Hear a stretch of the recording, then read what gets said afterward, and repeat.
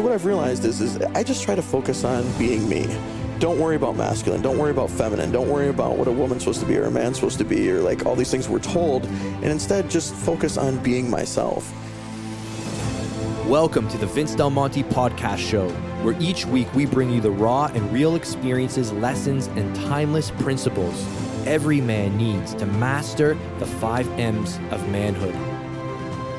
By sharing conversations with the world's most successful people pursuing the 5 M's, you'll build muscle faster, achieve a winner's mindset, increase your money, dominate your mission, and go the distance with your marriage. My name is Vince Del Monte, entrepreneur, author, pro fitness model, and father. And I've helped tens of thousands of men transform their bodies and lives through muscle, entrepreneurship, and personal development. Thank you for spending some time with me today. Now let's begin. Hey, it's Vince Del Monte. Before we dig into the podcast, I want to remind you, if you are a fitness entrepreneur and you are looking to start a successful and profitable online fitness business, or you're looking to scale it to the next level of profits, maybe you're at 30K or 80K a month and you want to go to that next level, well, the Fitness Business Mastermind of the Year is happening February 9th and 10th in Clearwater, Florida. There will be over 100 of the top fitness entrepreneurs, leaders, authors, individuals who are personal brands, doing ebooks, membership sites, supplements, clothing, you name it. If people are making money and growing, they will be in that room. And you know how it is. When you come to these events, all you need is 1 or 2 right ideas or 1 or 2 right partners to 10x your investment. So I want you guys to go to vincedelmonte7figuremastermind.com and I want you to fill out the application. We'll jump on the phone, you and I, or Jay Maxwell, one of my top students, and we will figure out if this is right for you. If you got any questions, we will answer them. We will tell you what's the breakdown in terms of content on day 1, what we do with the hot seats on day 2. We even have 2 incredible guests who are going to be taking the stage and teaching, and those individuals are Bedros Keuilian and Joel Marion. 2 incredible individuals who are both running 9-figure businesses, and you're going to find out what's putting money in their bank account. And at this event, we are going to give you your specific marching orders to get 1 year's worth of results in 90 days. All right. This event is not an expense. Whether you're flying in from Nicaragua, Australia, or England, this is an investment. You will 10x whatever you spend to come into the room. And as a successful entrepreneur, you must understand that investing into yourself is not something that costs you something. It's something that will cause something bigger. And once you make that shift, you will start to be able to make the decisions to build an empire and to leave the legacy and to create the generational wealth that you aspire to and that you deserve. But you can't think about it. You've got to act quickly, because these platforms and ideas that come, they change so quickly and they become so obsolete that if you're thinking too much, you're going to get blown away, you're going to get left behind, and you're going to be struggling, you're going to get stuck in the weeds, chasing dimes instead of chasing dollar bills. And this event is going to give you the fast track to blowing up your business. Just 2 days in the right room with the right people, with the right marching orders, is going to accelerate your business more than any other decision you can make this year. There's no other place that you can put your money to grow your business than into an event, into a mastermind. And as we teach, money is useless until you use it to make more. And fear is the path to freedom. So if you're a little bit scared, that's good. It means you're taking this seriously. So go to vincedelmonte7figuremastermind.com, fill out the application. We'll jump on the phone, figure out if this is right for you. And if it's not, we're going to tell you, because we only want serious people in the room. One bad apple can ruin it all. We're not going to hard sell you. We're going to make sure that this is the right fit for you. So bring your questions. We'll map out your millionaire math. We'll map out your millionaire path, so you see how we're going to 10x your business. And we will even give you marching orders on the call to have done before you show up in Clearwater, so your investment is paid for before you come. All right, guys, nobody's doing what we're doing in the industry. There's a lot of little events here and there, but no one's bringing out the heavy hitters, the big dogs, the people who are actually making it happen in one room for 2 days only. You snooze, you lose. We're moving forward with or without you. You got to make a decision fast, and you got to make it firm, all right? Or else this business is not for you. I look forward to seeing your application and jumping on the phone with you, and we're going to 10x your biz. We'll talk to you soon. Now enjoy the rest of the podcast.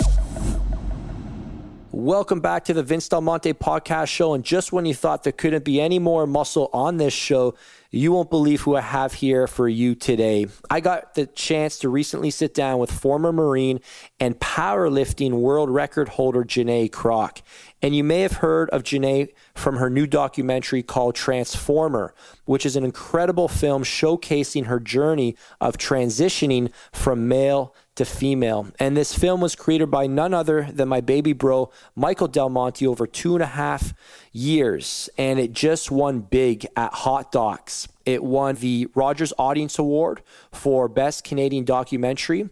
Mikey also won the Emerging Canadian Filmmaker Award at the same festival, and it took home awards in the same category in the fall of 2017 at the Austin Film Festival, where it premiered. And in this film, Janae gets very vulnerable, as she does in this episode. She's totally open, not literally, but she's pretty much fully exposed. You know, I challenged her on some questions regarding, did this transition help? Did it make a difference? And you will see that she's very real and very truthful. And I think you're going to really have a different outlook on this whole conversation. I'll be honest, when Mikey told me and my brothers and my parents that he was making this film, we didn't really know what to think. This conversation has never really hit home. And I've never really had an opinion. I just was kind of confused, if you will. That's probably the best word to describe it. Not with a bias or anything. I just didn't understand it. And after getting to know Janae and her story, I've just been really blown away by how truly amazing she is, especially with how much adversity she's gone through and how much love and passion she still has to offer the world despite how much she's gone through. If you've ever felt restrained to living in a box, whether based on your sexuality or just any maybe label you've given yourself in life, and you just know you're capable of achieving more with your body and your life. Yeah, regardless of whether you're male, female, or transgender, it doesn't matter. You're going to learn so much from this episode and from her story. It's just jam-packed with tons of value from start to finish. So I encourage you to just sit back, relax, enjoy.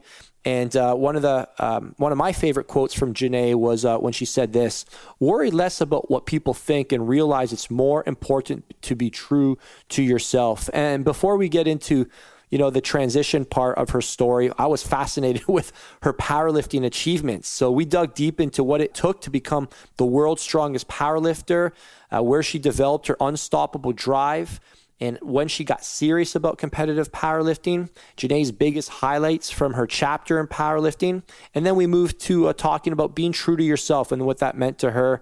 And we talked about a lot of the surgeries that she went through, which were pretty, mind-blowing, to say the least. We talked a lot about just living, lifting, and competing as transgender. What was that like and what is it like now? I also was curious to know her thoughts on Donald Trump's attack on the transgender community recently, and she gave me some really insightful replies with that entire conversation. And, I was really also interested in how she deals with the daily hate. So without further ado, I have the pleasure of introducing you to Janae Kroc. I hope you enjoy this episode and you share it with all your friends. It was really, really awesome. And I'm hoping to get a lift in with her sometime in the near future. I got to get my strength up to some respectable numbers. And then maybe we'll make that happen. All right, guys and gals, enjoy. Janae, welcome. Thank you. So what are you up to in Toronto today? I'm going to go over and train at Fortis West and just hanging out with my girlfriend, Olivia. Oh, nice. Well, I've heard so much about you through our mutual friend, my baby bro, Michael Del Monte, and so grateful that he set this up for us. So let's just get started. What are you guys up to in the gym today? What are you guys lifting? We got back today, so some deadlifts, Kroc rows, of course, and some other back assistance exercises, but should be a good workout. Have you trained at Fortis before? I have not. Okay, so I've been here for 1.5 years, and we just discovered Fortis recently. It's awesome. I've heard really good things, and I know a number of powerlifters that train there, as well as the owner. Really good guy. Oh, you know Jeremy? Strong. Yeah. We've met before. He's a strong dude. Yeah. I think he was telling us his numbers over 2,000. Yeah. What were your bests? Let's kick off there. So set the standard here. Yeah. So my best was 1,014 in the squat, 738 in the bench, and 810 in the deadlift. And I had my all-time world record was a 25:51 total at 220. 25:51 at 220 pounds. When was that? 2009. 2009. Yeah. Did you feel you did everything you could in powerlifting, or do you feel you left any, like Rocky says, I think I got a little more in the basement? Yeah, I think a really competitive athlete always feels like you could have did more. And to be honest, the day I set the world record, I didn't have a good day. It was like a 5 for 9. I took a token squat, one good squat, passed my third, because I knew at that point my focus was just getting the world record, and I knew all I needed to do was squat over 1,000, and then I knew I could bench and deadlift enough to break the world record. So that was just my focus, and I didn't want to tax my back too much in squats or take chances with injuries and stuff like that at that point. And so I just wanted to get that 1,003 on the board, and then I knew I could bench and deadlift enough, and that's exactly what happened. But it wasn't a good day. I only got my opener bench. I had cut. So I was known for doing these huge, crazy weight cuts, and I would cut all the weight in 24 hours, and I had dropped 35 pounds in a little over 24 hours to make weight. I would walk around at 255 and compete at 220. How do you drop 30 pounds, 255 to 220, and how the heck does that happen? Miserable process. Give me a couple details, though. I would basically just sweat it all out. It's not a healthy process, and it's not even a safe process, but as a competitive athlete trying to break world records, it's what you do, Depending on where I was, if I had access to a steam room, that was always the best way because you could sweat the fat at fastest. But a lot of times I'd be staying in a hotel. I was always out of town on the road. I would turn my hotel bathroom into a steam room. I would plug up all the vents and stuff with towels, turn the shower on full hot, and I would get it up to 150 degrees or something in there. And it was just a miserable process. So what I would do is 30-minute rotations. I would go in there for 25 minutes, out for 5, and I would do that all night long. And I would time it so that if weigh-ins were 8 in the morning, I would try to time it so I would just make it down to my weight at 7:30 right before weigh-ins, because health-wise and performance-wise, I wanted my weight to be down there for as short a time as possible before I came back up. And then so I would try to time it just to make weight when weigh-ins were, and then immediately replenish. Because if I dropped 30 or 35 pounds, I had to put 30 or 35 pounds back on in the next 24 hours before I competed the next day. And that was one of the things I was fortunate with. I had kind of an iron stomach, and I had a big appetite, and I could eat and drink that much. But it was work. I mean, it was a ton of work. I mean, the process cutting down was just absolutely miserable. If anybody who sat in a steam room or a sauna for 20 minutes, you know how hot you get after that. I can picture do 5 for doing minutes. that 24 hours straight. It's just, and after and for me, this was a process of initially when I was competing at the national and world level, I was cutting 10 pounds to make weight. Well, then I kept getting stronger and bigger and adding more muscle. And so my cuts became bigger and bigger and bigger, and I was still able to make the 220 class. So by the end, I was cutting 30, 32 pounds, 35 pounds. And that was about the limit it was to the point where there were times I had to have my friends carry my gym bag to weigh-ins because I could barely walk. I was so depleted. And like I said, I don't recommend this for anyone else. It was not a healthy thing. And I wasn't doing this for health. I was doing this to win. And so it was whatever it took. And it's funny because it was such a miserable process. For most people, a 20-pound cut's huge. For me, 20 was just getting started. The work didn't even start until I was over 20 pounds. And mentally, I would just be okay, I'm down 22 pounds. Now it's time to go to work. And that's the last 15. Yeah. And then it was just, because then, it slows down your rate of your sweating. And what happened the time I made 35 pounds for the world record, I actually dried out and quit sweating and still had 4 pounds to go. And then I ended up squeezing it out, but it was just miserable. And you're just so exhausted, so depleted. The heat, you're so sick of the heat. And just to mentally be able to force yourself to keep doing that. But for me, it was once I committed to something, there was no going back. It was cutting weight, and I'm going to be here until I make it or bad things happen. But so you were committed. There was you were committed. Figure out the rest later. Exactly. It was just, I'll be here until I'm done. Tell me one more crazy thing you did to get ready for the level you competed at. I did all kinds of crazy things. Give me a couple. Some of the cool things people would probably find inspiring is I used to break into gyms in the middle of the night to train. When I was in college, I was the president, and we had a private weightlifting club. And it was in the basement of the oldest building in campus. It was this cool hardcore dungeon that was, in the basement of this building. It had hot water pipes that ran across the top, and it was dirty and sweaty, and it was just perfect place for training hard. But the problem was they locked the building up in the evenings. Well, at that time, so I was going to school full time. I was working as an intern in the evenings, and then, we were in the process of having a family. So I was married and had a couple kids and a third on the way. And I would get out of my intern job at 11 o'clock at night, drive 45 minutes back home, eat, and then I'd train at midnight or 1 a.m. Well, the building's all locked up. I would pry open doors, climb through windows, whatever I had to do to break into the building to train in the middle of the night. And it was funny because the janitors and stuff, I think, caught on to the fact I was breaking in there, but I think it confused them because nothing was ever stolen or missing or anything. But they put new locks on the doors. They would go around and check all the windows, but I always found a way. And so I would be there at 1 o'clock in the morning training this empty building that I just broke into all by myself. And but it was just one of those things. It was like, I was hungry and competitive, but I would be exhausted. I'd get down there at 1 a.m. The last thing I felt like doing was training, but I would like have these conversations with myself in the mirror, and I would be like, look, you talk all this crap and say you want to do all these things, and now's the time to prove it. And, Janae, you're one of the most successful people in the powerlifting, bodybuilding world. Take me back to your teens. Where did this come from, this drive? It was honestly always there. Like, I remember being like really little, like 3, 4, 5 years old, and seeing somebody big and strong and being like, wow, that's how I want to be. Who do you remember? I never had the magazines or? Yeah, like Arnold, like everybody else. I saw Pumping Iron and the action movies back in the 80s, Commando and Rambo and all that kind of stuff. And I was just obsessed with it. And I just, it was just something. By the time I was 6 years old, my dad had a little bit of weights on this one-room addition we had on the back of the trailer we called the back porch, and I would sneak back there, and I would do curls and whatever I could, and I made my first weight set out of a bent bar I found in the woods, and I filled milk jugs up with sand, and I took a 2x12 board and laid it across those couple cinder blocks to make a bench, and it was just something. By the time I was in 3rd grade, we had track and field day at the end of the year. It was like like our own little mini Olympics. And to me, that was like the biggest day of the year, the most important day. By the time I was in 3rd grade, which I was like 8 years old, I was training for that. Like I would spend months getting ready for this. And, 8-year-olds don't normally do that stuff. It was just, but to me, it was like, I want to be the best and I wanted to win. And hard work was how I knew how to do it. So I would like do sprints up sand hills and carry logs and do all kinds of crazy stuff. Sounds like you were primarily driven by performance. Was there any vanity piece in their early days, or was it more just what I was always more the aspiration?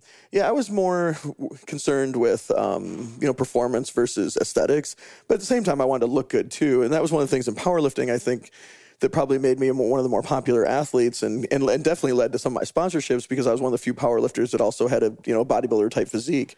But so, I wanted to look good, but performance was number one, aesthetics was number two. But I wanted both, I wanted it all, right? Doesn't everybody? Absolutely. What happened when you started transforming, your body started changing? Did you start, what was the big aha moment? Did you start noticing all of a sudden people are treating you different? Were you picked on in high school or anything like that? I was a naturally, the funny thing is people sometimes don't believe this, but I was a very small, skinny kid.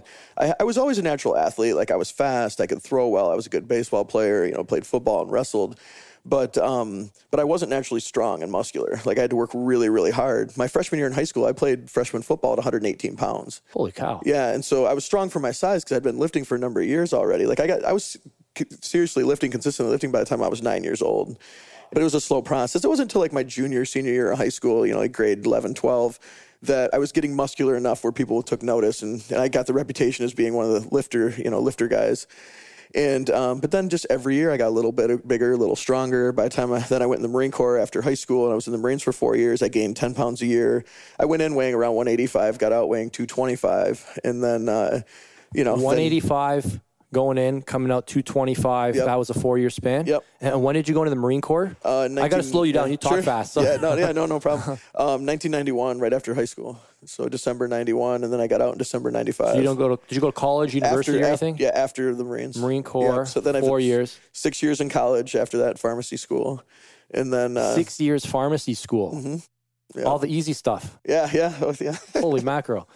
So you got like a whole full-blown degree in all the chemistry, the biology, all the sciences as well. Yep. And what happened when you were in Marine Corps? Were you did you do anything with that afterwards? Not afterwards, really. The Marines was a unique experience too. And, tell me about that. Yeah. So, the Marine Corps is an entirely different world, right? It's, Marine Corps is all about combat, and And they only exist for the infantry. I mean, that's all the Marine Corps exists for, and it's a very focused and very elite group. And that's why I joined it. I wanted to challenge myself, and I just felt like they were the best. And if I'm going to do something like this, I want to be part of the best. And I was lucky I got recruited into their presidential security program, actually.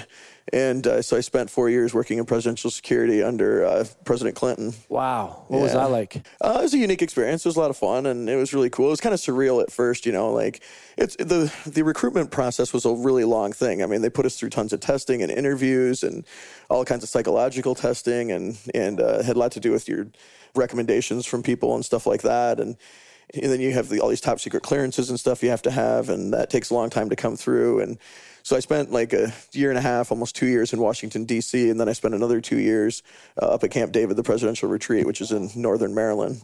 And, after a while, it's like any other, it's your job, right? So it's just like that's what you do, and it became a very normal thing. When you first get up there, you're like, holy cow, this is crazy, No kidding. Guarding the president. And it was a great experience, and, I'm fortunate that I was able to get selected and make it through everything. But yeah, it's a totally different world than like coming back to the civilian world was definitely an adjustment for sure. How come you came back to civilian world?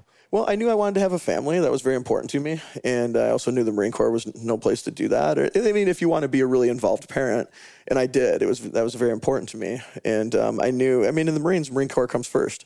They don't care if your child's being born. They don't care if it's, your kid's football game, baseball game, Marine Corps first. And so I didn't, for me, and, a family being important and wanting to be very involved in that, I knew I wouldn't be able to do that and be a Marine at the same time. And not that people can't, but it's just the kind of father I wanted to be. It would not have been possible. So. And were you powerlifting competitively through this? I was, yeah. So you're powerlifting competitively, so the early 20s? Yep. And then you came back from presidential security into... Then going to college, and that's when I got serious about competing. I was doing competitions in the Marines, and I did a couple in high school, but the high school ones were just like high school meets. The ones in the Marines were like base meets and stuff like that. And then, but then I started doing sanctioned, really competitive meets when I first got out, and that was an eye opener because like in the meets in the Marines and stuff, these were guys that lifted, but not competitive powerlifters. So like. I was winning those meets, and then I got out, and the first meet I went to, I was the weakest person there. And then it was like an eye-opener of like what strength really was. And so then that opened my mind to all these other possibilities and like realized like, okay, you got a lot of work to do. And then so I slowly, over the next 15 years, I slowly worked my way from the bottom all the way to the top, and little by little. That's incredible. So when did you start your family? That would have been right not long after I got out of the Marines. So Logan, my oldest, was born in 98, so 3 years after I got out of the Marines when I was in like my, second, third year of college. And then, so I started college single, got married my first year of college. Logan was born the next year. And then by the time I graduated, our third was born in my last semester of college during my clinical rotations. So you're becoming a world champion powerlifter, starting a family in college all at the same time. What happened after college? Is that when you went to pharmacy school? Well, I started working as a pharmacist, right after I graduated, So moved, bought my first home, started my first pharmacy job, took my national boards, law exams. And that's really when I was transitioning to competing to the national level too. Like I had a big national championships like 6 weeks after college graduation, actually. But that's when I was just getting to that kind of the elite level at that point in my life. And it took me, my first nationals was in 2000, and then it took me 6 more years before I won my first world championship. So I was competing at that level for, more than half a decade before. So for 6 years, it took 6 years to ramp up. Tell me, what did it take to do that? A tremendous amount of sacrifice, consistency day in. They just kind of paint a picture for those. What do you remember when you think back to those 6 years? Being that was a primary focus of my life. And not to say like, because some people think that if you're going to be an elite athlete that you can have nothing else. Like you can't have a family, or you can't be a good parent. And that's not true. It's just you have to have your priorities in order. And for me, lifting was more important than a lot of things in my life. And to be honest, lifting was more important than my career. Like at one point I was a pharmacy intern at one place, and the pharmacist there, I was also working as a personal trainer at the time, and I'd go into school full time and then took a second job at a pharmacy. And And then, like, it was just I don't know, she was a tough person to work for, and it was a demanding job, and it was making it difficult to study and everything, and I wasn't getting paid that much, and I was making more money as a personal trainer. So then I just told her, I said, hey, I'm going to stick with the personal training thing for now, and thanks for the job opportunity, but I don't have enough time in my schedule to continue to do this. And she got really angry at me, and she's like, someday you're going to have to make a choice between lifting and pharmacy, and which was not true. Obviously, I never did. I was able to do both, but I remember in my mind immediately thinking, well, if I do have to, it'll definitely be lifting, because as much as important as my career was, my commitment to lifting was more important. It wasn't a hobby. It was a passion. It was a big part of who I am. Still is, always will be. Yeah. But yeah, it was the only thing that came before lifting was my family. Everything else was secondary. And when did you get picked up by Muscle Tech? It was 2008. It was after I'd won the world championship, and I was one of the more popular lifters in the sport, and towards the peak of my career. And Muscle Tech was looking to bring on a powerlifter. They had tons of bodybuilders, but didn't have any powerlifters on their roster. So they started this whole recruitment process, and they had a guy who was really familiar with powerlifting.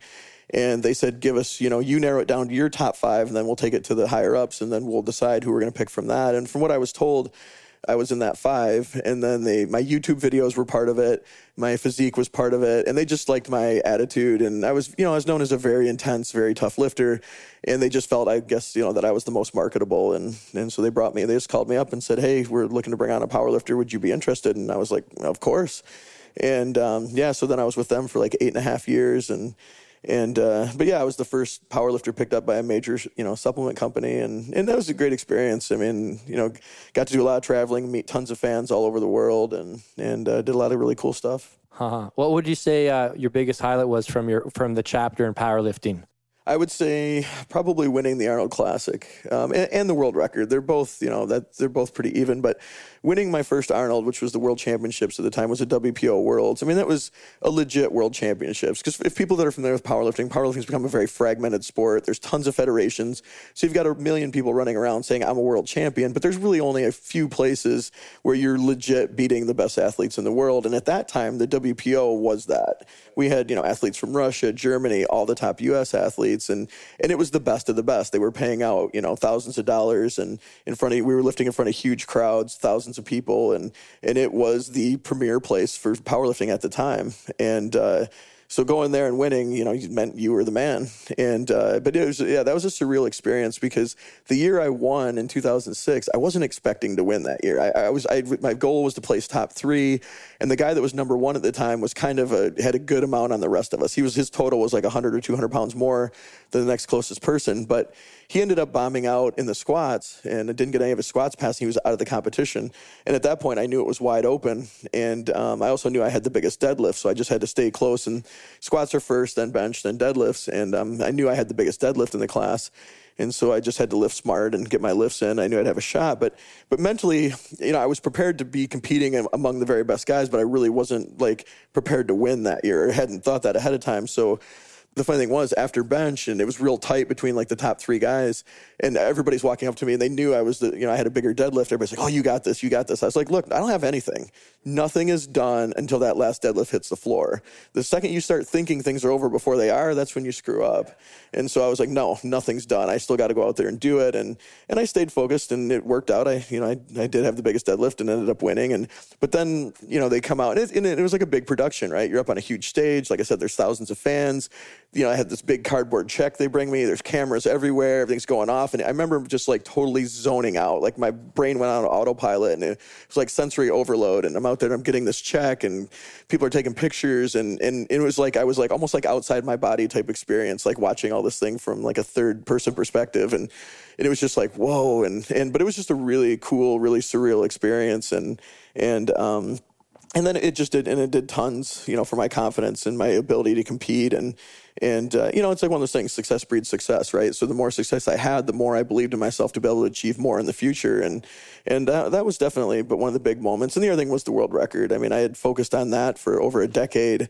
And it was one of those things I didn't talk about a lot. I didn't say a lot about it until I was getting close, but it was a goal of mine for, even as a small kid, even as a young child, I knew I wanted to be the best in the world at something, but I didn't know what that was initially. At first I thought it was baseball. I was really passionate about baseball when I was a kid. And then in high school, maybe it was football or wrestling or something. But then I realized that lifting's my passion. That's what no matter what I was doing, I was always in the gym. And, but yeah, I remember the funny thing was I wrote an article for Powerlifting USA magazine, which doesn't exist anymore. But, and it was called What It Takes to Be a Champion. And I wrote this before I was really anybody. And the magazine actually rejected the article. And probably because they were like, who's this guy? He's a nobody. Like, what does he know about being a champion? You know, years and years later, when I left the sport, I was #1 in the world all time. But yeah, that was a huge goal. And when I finally achieved it, but the funny thing is that nobody thinks about is that you're so focused on this goal and so focused on what you want to achieve. When it happens, you don't think about what afterwards. And so when I broke the world record, then it was like, what now? Like, it was just letdown. Like, now what do I focus on? So I was like, well, I could go up to the next weight class and get the next world record, but it just didn't feel like that big of a challenge. And that's when I made the transition to bodybuilding. Because of the build I had for powerlifting, a lot of people were like, oh, you need to try bodybuilding, you need to try bodybuilding. And I didn't know you did bodybuilding too. But yeah, I did one bodybuilding show right after the Marines, and then I did my next powerlifting meet was like literally a month after the bodybuilding show, and then I focused on powerlifting for like the next 15 years. But yeah, then I went back to bodybuilding. I won the Michigan State Championships, competed at nationals, but then, as I'm sure we'll probably get into shortly, that's when transition and everything kind of came in, and kind of my lifting career kind of got stalled, and I had a lot of other things going on to focus on. All right, before we talk about transition, how do you and Mikey meet? So for those listening, my brother Michael is the individual who documented your transition for over 2.5 years, I believe. And I still remember him telling me about the trips up to Michigan and the late nights and, telling us this fascinating story. And we were all obviously confused, not too sure what to make of everything. And, the Del Montes were really understanding people, very curious people. And the film for me was absolutely fascinating. I'll share my takeaway maybe near the end of the call, or the podcast. But yeah, how did you guys meet? How did that all come to be? Bring us to that. So what happened was an interesting story and kind of funny how just people know each other and how things work out. But so Brian Hunt, who's the videographer for the documentary, had actually shot me doing some freelance work for Muscle Tech, like about 6 months or so before I got outed. And we had dinner together afterwards, and he's a really good guy, and we kind of talked a lot. And then so then after I got outed in July of 2015, he contacted Michael and said, "Hey, hang on, outed from as being transgender." Okay, outed by who? This guy Louis Marco that runs like a YouTube like gossip type vlog. Oh, yeah, I know that guy. So he outed me as being trans, and it went viral, and it turned my world upside down for a while. Okay, so he brought it up on YouTube, and then all of a sudden that went viral. But your close friends must have known, like your lifting buddies and everything. Fortunately, I was already out to my family and friends for like a decade. It was a slow process, and I slowly told people over a period of years. But I had started coming out to people like 10 years before that. And I was very open with my 3 sons. They knew their whole lives. I told them when they were very young. So the people that were important to me and close to me all knew. But then also I was out to some of my sponsors, not Muscle Tech and not some of the big ones, but like some of them that I was closer to, EliteFTS.com. Dave Tate and like Jim Wendler when he was with them. I was out to those guys, and they were very supportive and very cool, and they had known for a long time. And then at the elite level, like the guys I was competing with at Worlds and stuff, they all knew because I was pretty open about it, as open as I could be. Your fingernails done. Like sometimes, I would do stuff like that, but I never showed up at meets. Like no one, actually saw me in person. Sometimes I would share pictures and stuff. How did they know? I was open about it. Oh, okay. And because a lot of these guys were my good friends too. Did they bring it up, or you just tell them? Or initially it was a really scary process, right? Because because I was known as this kind of ultimate alpha male type person, right? The ex-Marine, the champion powerlifter, and I was like this, and not just a powerlifter. I was like known as this crazy intense, like the craziest of the crazy guys. Yeah. And sticking nails in your biceps. Holy cow! But it was something that I'd been dealing with since I was a young child. I knew I had these feelings by the time I was 5 or 6 years old, but I was terrified to tell anybody. And so then I slowly, but basically by the time this is about the peak of my powerlifting career, it became one of these things I just couldn't suppress any longer, and I had to start dealing with it. It was tearing me apart. So I slowly started coming out to the people closest to me, and it was so hard initially. I was so terrified. I was terrified of their reactions. I was terrified, am I going to lose my friends? Is my family going to reject me? What are people going to think? And fortunately, my friends, were very, very good and very supportive. And initially, it was a shock to everyone. No one saw that coming. Like I said, I was known as this like ultimate, really alpha male. But I was so terrified. And one of my first close friends, this guy, Chad Walker, who was one of my training partners and longtime friends from college, it took me 3 months to tell him, of like partial conversations, of having these deep conversations and kind of hinting at it. And like, but I couldn't even bring myself to get the words out. Like, I was so afraid of what were the words? Yeah, I mean, in the end, it was just basically telling him that I was trans, but I would, talk about, well, I'm different. There's a lot about me you don't know, kind of things. And this is like one of my very best friends. I was the best man in his wedding, and he's just like, look at me like, dude, I don't know what you're going to tell me, but it doesn't matter. But I'm thinking, dude, it might, and had no idea how they would react. But fortunately, I haven't lost any of my friends. Everyone was very supportive. A lot of them were shocked. Some of my friends thought it was a practical joke, like I was pulling some kind of prank. That's how, how much this seemed to them like to be absurd. Like, there's just no way it could be you. And one of my friends, after I told him, it was over the phone, and he lived a few hours away, and then he started calling all my other friends that I told him I'd already told, and he's like, come on, you guys are messing with me. There's just no way this is true. And they're like, no, dude, it's legit. It's legit. How many messages would you say you get a day, just out of curiosity, from people saying how inspirational you kind of leading the way, showing, I wouldn't say it wasn't that bad, but it doesn't sound it was as bad as you thought it was. Would that be safe to say? Yeah, in some way. It depends. I mean, it depends. We're talking about the people closest to me were very supportive, but I mean, when I got outed publicly and we're out to the fan base and, everyone, that was... I want to talk about some of those repercussions, by the way. Continue. Yeah, so it's been a mix, there's, I would say 50-50. There's been a lot of support, but then there's been a lot of hate, and some of my own family has a really difficult time with it. There's, aunts and uncles that don't really talk to me anymore. I've been uninvited to weddings and not welcome at holidays and stuff like that. But then, like I said, the people that matter to me most and are closest to me have been awesome. And most importantly, my 3 sons are amazing and support me 100%. And that's the most important thing. Your boys are so cool. Thanks. Your boys are awesome. They were the highlight of the film. Just watching the film, it just, oh my God, they're so warm. The relationship you guys had was just so, it just almost tears you up just watching it. Yeah. I mean, like I said, I'm very fortunate, but it was always important to me to be a really good parent and be, have a very good relationship with my son. So I worked really, really hard on that. But a big part of that was me being open and honest with them. Me telling them at a really young age.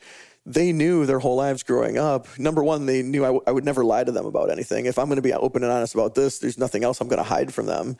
And then also, it just, it built that bond, that trust, and then it also helped them be open-minded and accepting of others' differences. And that was a huge thing. Like, for them, it's always been part of me. So that's the only way they've known me. And, but then it's helped them just realize, hey, people are different. Life's complicated and it's okay. Not everyone has to be the same. You know what? That was one of the big things from watching the film, because I never knew, do I have to have a stance? Do I have to have an opinion on this? And the film was just so reassuring that I don't need to know. No. I think after the film, I said, I'm a little confused. What do I call you? And you go, oh, don't worry, I'm confused too. Yeah. It's not a big deal. It's okay to be confused. Yeah, because that was so reassuring for me that I don't have to have, I don't have to be in a camp or anything like that. Yeah, because the thing is, right, we're conditioned, right? Like that there's these boxes and we have to fit into them. And, you're male, you're female, you're gay, you're straight, and that's all there is. But that's not the reality of it. People are very complex and there's a lot to us. And we don't always fit neatly into these little boxes. And for me, I don't fit in any box. Like, I'm this blurry person that kind of exists in all these different worlds. And I'm the extreme, I'm extremely masculine in some ways. I'm extremely feminine in a lot of ways. And my existence makes people uncomfortable because people, get uncomfortable with things they don't understand. Yeah, you know what? I think that's just it. I think for me, I have struggles too, and I think we all have struggles, and we just need to be compassionate for what each of us are going through in life. And that's the true sign of a good person, not legalistic things, but your feelings and the way you treat other people. Right, your compassion for your fellow person, right? Yeah,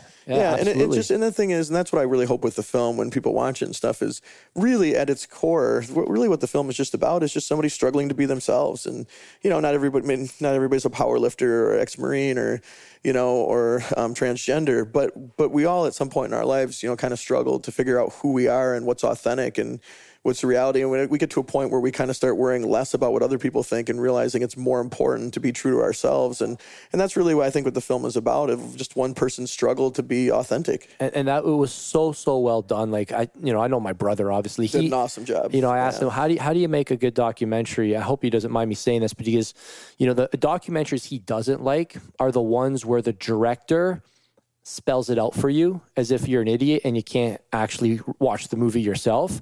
And a good documentary is just when you let a story naturally unfold, which you need time for. This isn't reality TV where you're trying to, condense everything into 2 weeks and you're trying to create drama. This is a story that's told over time. And in that process, you can just, get into the journey with the individual.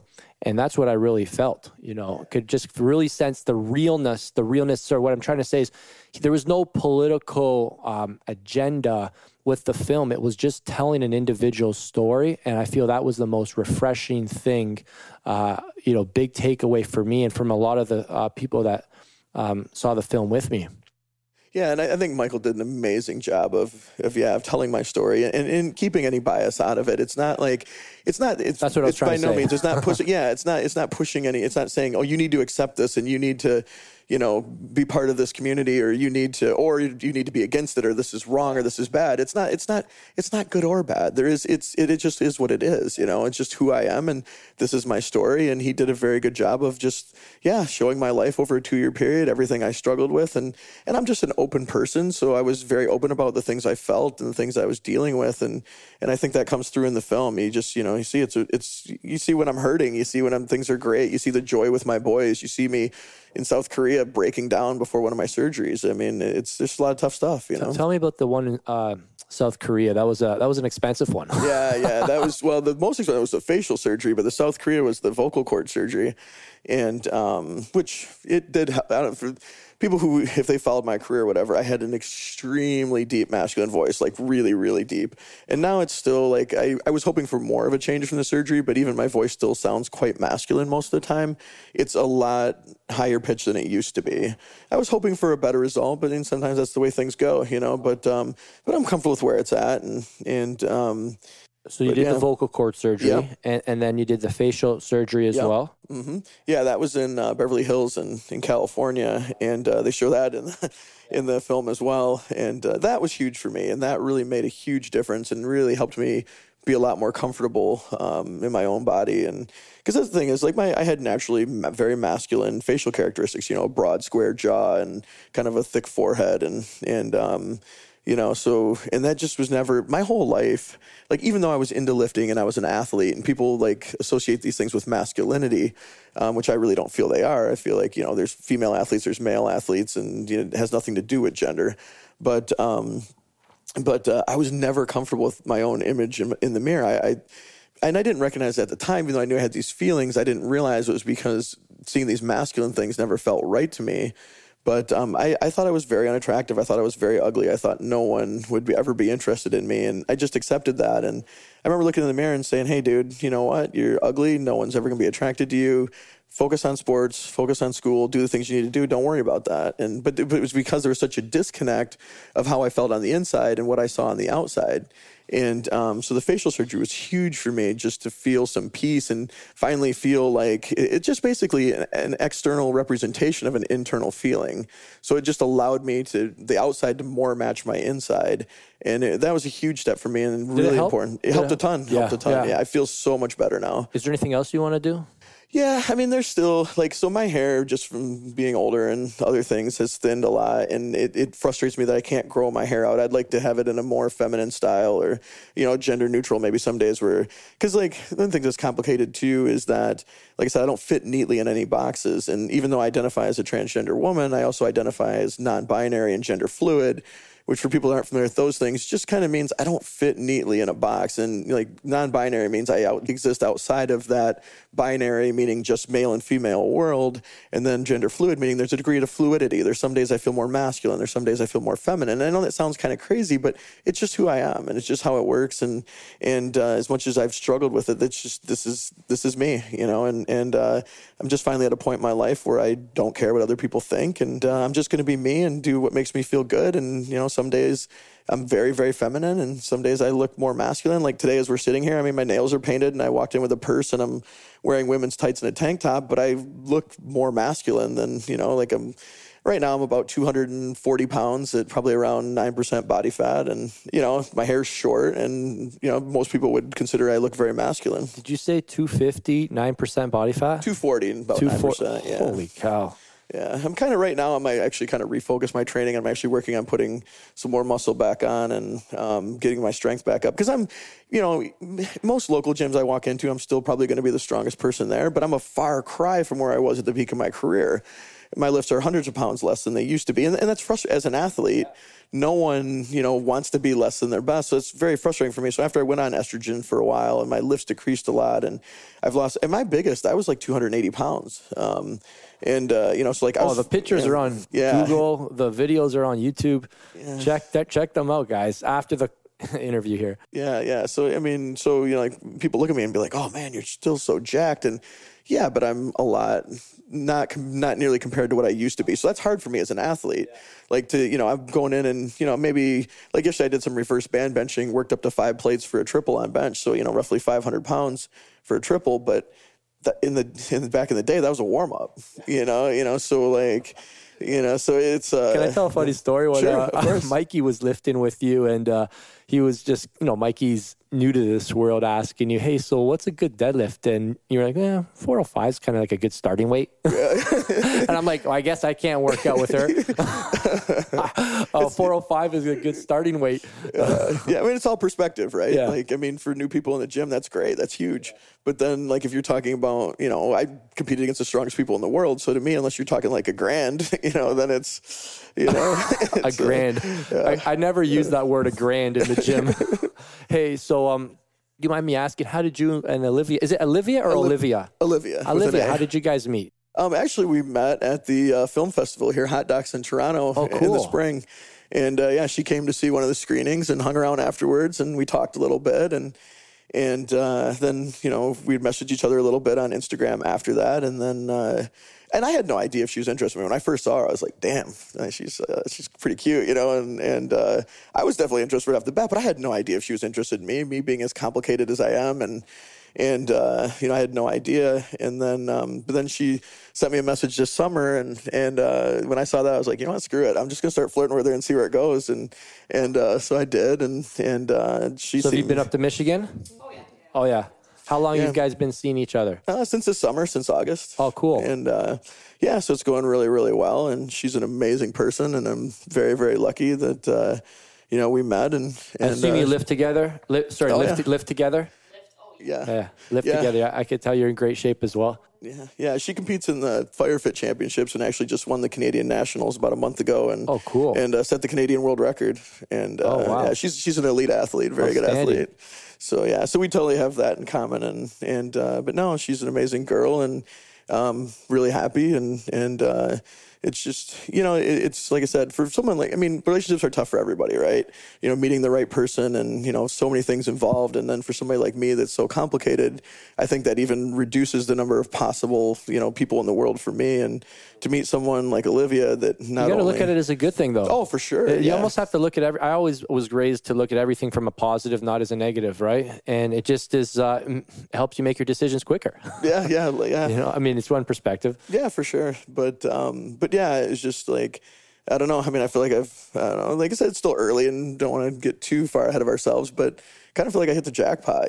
She's an amazing person and we seem to mesh really well. And she has all the qualities I'm looking for in someone. And, gotcha. So far, so good. Well, I wish you both all the best. Thank you. I would love to hear, what are you up to now with, this is for a lot of entrepreneurs listen to this show. All right. This is the Vince Del Monte 5M podcast. We teach individuals how to maximize their muscle, their mindset, their money, their mission, and their marriage. So let's talk about money a little bit because I'd love to just hear what your business, what you do right now for work, and what you're working on. What are you looking forward to? Projects, etc. Yeah, a lot of stuff for me. It seems like I always have a lot of irons in the fire, but so I'm working full time as a pharmacist at a hospital and in an inpatient setting.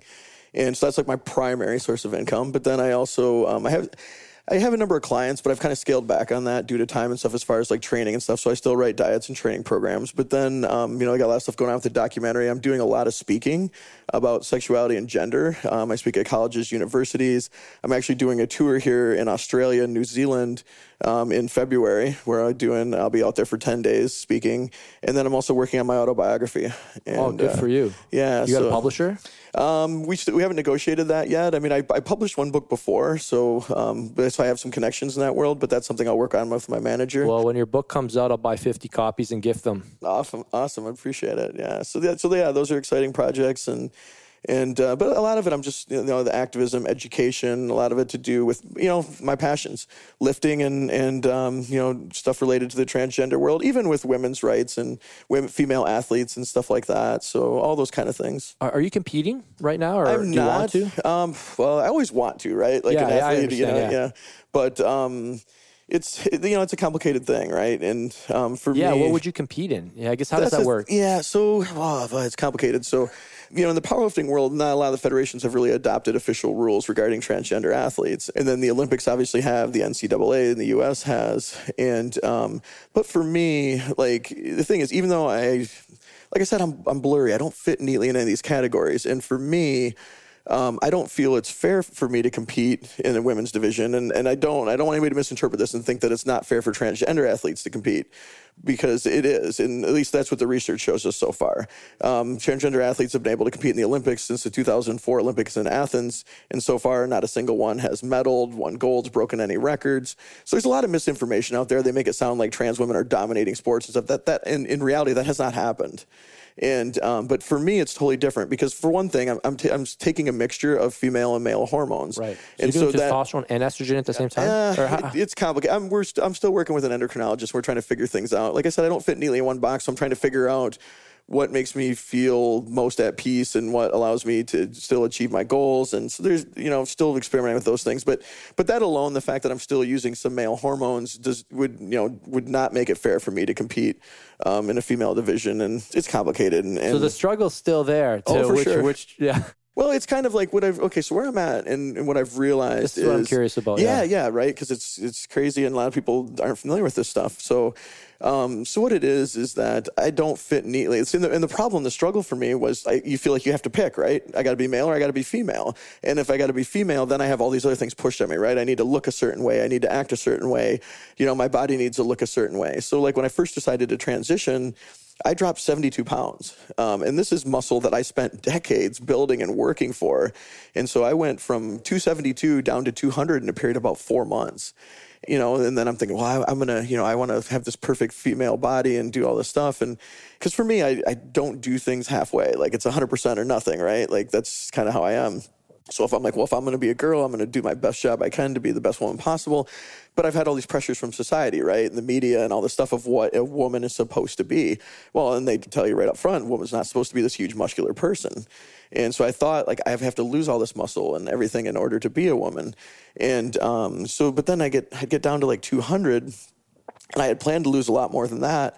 But then it starts really bothering me. I'm losing so much strength. I'm losing so much size. And all this stuff I worked really hard for.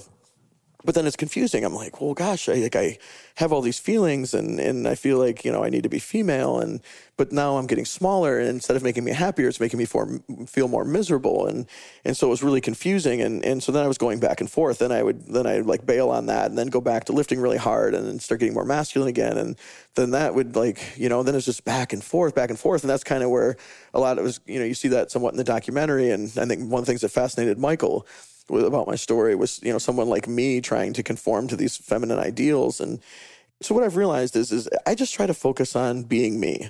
Don't worry about masculine. Don't worry about feminine. Don't worry about what a woman's supposed to be or a man's supposed to be, or like all these things we're told. And instead just focus on being myself. So that's kind of just where I'm at. Like I try not to think about those things. And, like right now, like my nails are painted because that makes me feel good and I like it. And, and I wear primarily female clothing or what's designed for females.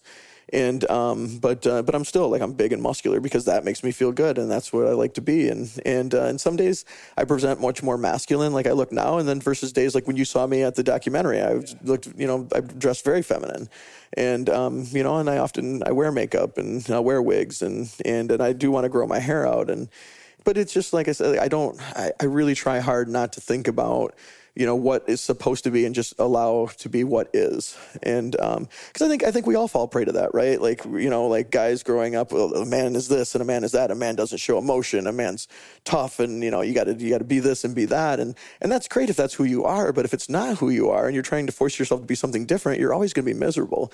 And the same thing with women. Women are told, like, what do we see? What happens when little girls right away? Oh, sweetie, oh, honey, like, oh, be careful, don't hurt yourself. Where the boys like, oh, you got to be tough. Don't show emotion, don't cry. And there's all these things pushed on us from a very young age, and we don't even realize it. And people that are doing it don't even realize what they're doing. But with little girls, they're stressed so much their looks. It's all about their looks, right? What do you tell a little girl? Oh, you're so beautiful, you're so pretty. And what kind of message does that send? It's telling them that the most important thing about them is how they look. So there's all these outside influences, and it makes it really, really hard for anyone to be themselves. I read a great book by Meg Meeker, and it's all on parenting. And one of the things she advises as a pediatrician or psychiatrist, she's a doctor anyways, and she says not to continually tell your daughter she's beautiful, but compliment what she can control, her character. Exactly. Yeah. And that was a big idea for me. Hey, 2 questions. I don't want to forget them. Well, what do you think of what Trump's up to with redefining? I'm just curious. I don't watch the news much, but I do know this is going on right now while we're talking. Yeah, really, it's. I'm just curious. No, it's there's really no reason for it other than it's a blatant attack on the transgender community. They're basically trying to legislate with the law. So what they're trying to do is basically make it to where gender is defined as male or female and there's nothing else. And what that effectively does is eliminate transgender people from a legal representation. So it would take away all of our rights because you would have to either, and not only is there only male or female, but it's whatever you're assigned at birth. So once you're born and, decided that you're male or female, which for most people that's very easy, but there's a lot of people that are intersex and it's not as clear cut. And they typically do surgeries right away to make a person fit more into one gender. But what it does is effectively eliminate those communities. It eliminates the transgender community, eliminates the non-binary community or gender fluid people, intersex people. And so it basically defines everyone in one of 2 boxes, and that's assigned at birth, and that's all there is. So legally that has huge repercussions for anyone who doesn't fit neatly in those boxes. And so it's basically, there's no other reason to even be undertaking this other than to basically eliminate the transgender community in our presence, and to appease the extreme right-wing people that have a big issue with us. And so, it's a horrible thing. Why do you want to attack any community? More than anything, I think it's like a lot of political motivations as a pander for votes and to, but for us, it's devastating and it's scary, and hopefully none of this stuff works. It's in the end, everything works out. But yeah, very scary times. I know you're outspoken, but you do it in a nice way. Like, you're not obnoxious. No, I really try hard to be an objective person and see things from all angles. And I realize the thing is with me growing up the way I have and living the experience I've had, I know what it's like to be part of these very alpha communities and be be in the Marine Corps and places like that and be in the powerlifting communities. And then I also, as a transgender person, I know what it's like to be in these, very different circles with, trans people. And I've also, become part of the intersectional feminist community and stuff like that. And they get a very bad rap a lot of times, but I've seen things from a lot of different angles, and I know what it's like to experience life as an alpha male. I know what it's like to experience life as a transgender person. Because the thing is, as a muscular white male, there's a lot of privileges, and you get treated very differently than especially being a non-passing trans woman. So at the peak of my career, and when I was first coming out and venturing out into public as Janae, my life was crazy. So I might be one weekend, I might be at an expo, at the Arnold Classic, the Olympia in Vegas, be signing autographs and having fans waiting an hour in line to take a picture with me. So I'm being treated like this, famous superstar. Then I go back home and I still have a 9-to-5 regular job where I'm, just kind of living an average middle-class life.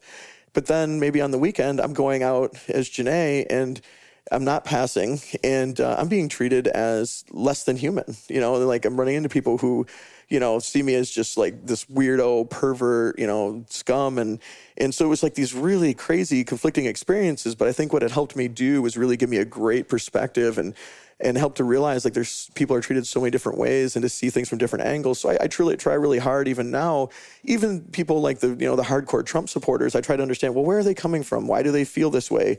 What are the things they see, and it's just like, what are their fears? Like why, what drives them, what motivates them? And a lot of times you find out people are so much more alike than we're different, but we allow those few small differences. And a lot of it's fear driven, right? Like it's the fear of the unknown. And I can understand why people, like if you have no experience with trans people and your only exposure to it is like, the stuff that's been portrayed in movies or like a Jerry Springer talk show, I can understand why you're like, well, what's going on with these weirdos? What are they doing to our society?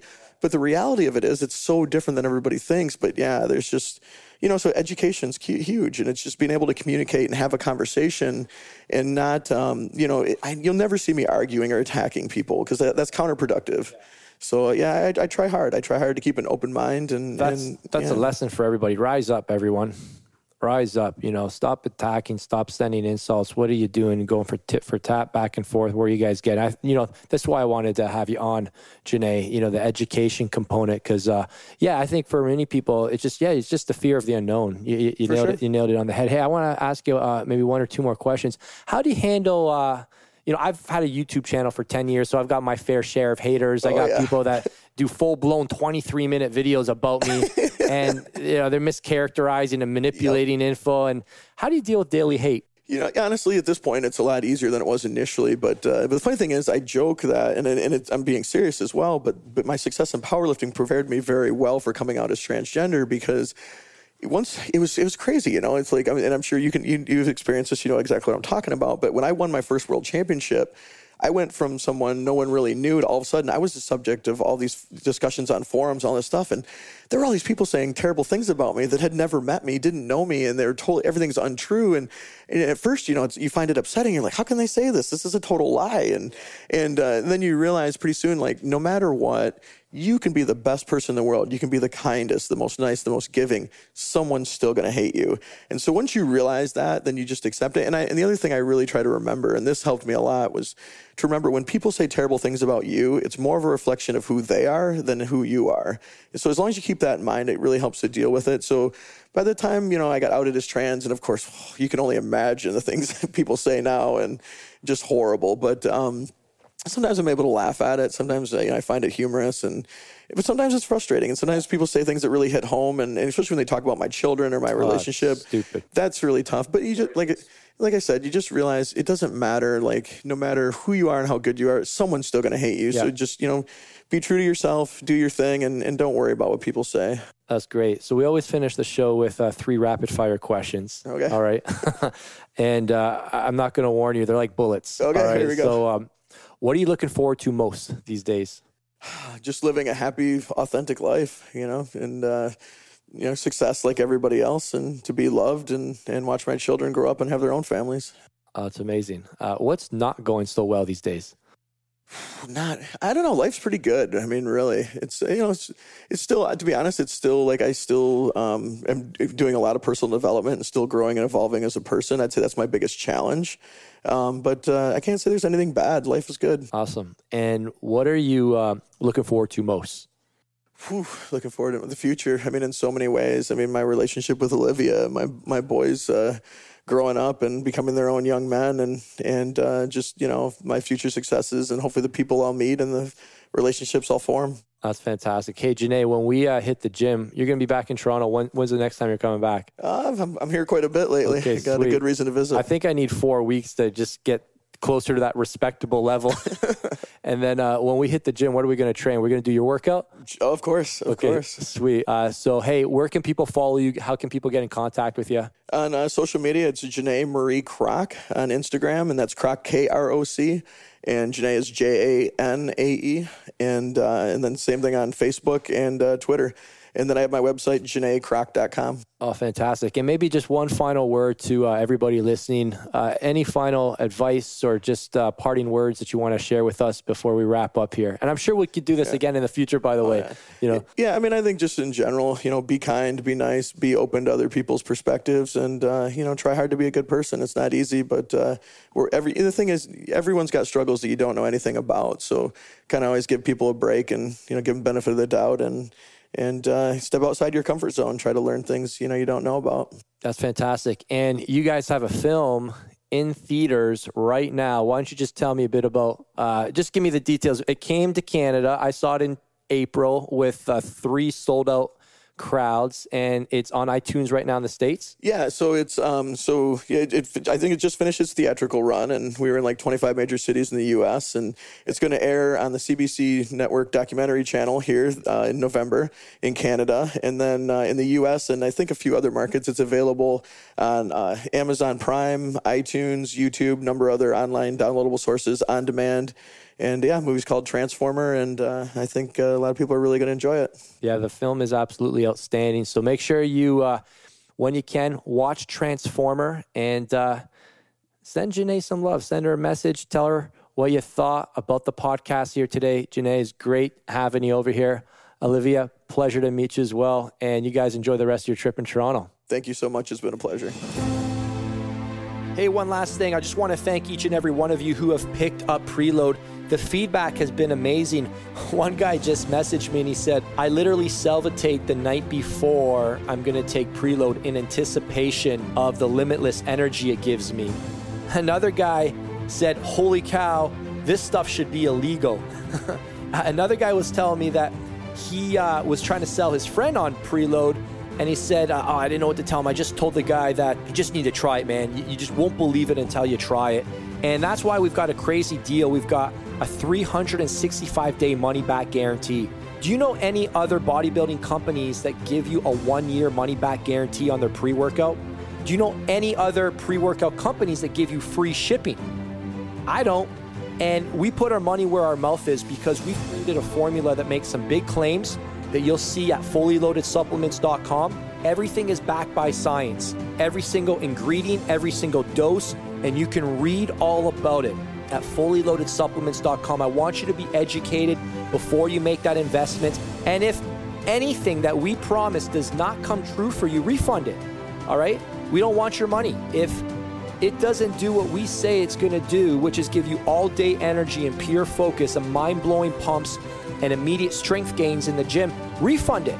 All right? I don't sleep well knowing people have invested into my work, into my programs, into my products, if they're not getting what we've claimed it's going to do. So there's zero risk on your shoulders. And if you wait to try it, you will not get the free shipping. So if you're ready to maximize your life and achieve the body of your dreams, go to fullyloadedsupplements.com and grab your preload. You'll see 3 options there. Pick the one that works best for you and experience the world's first all-day energy formula. I'm pumped for your feedback. Have a great rest of your day.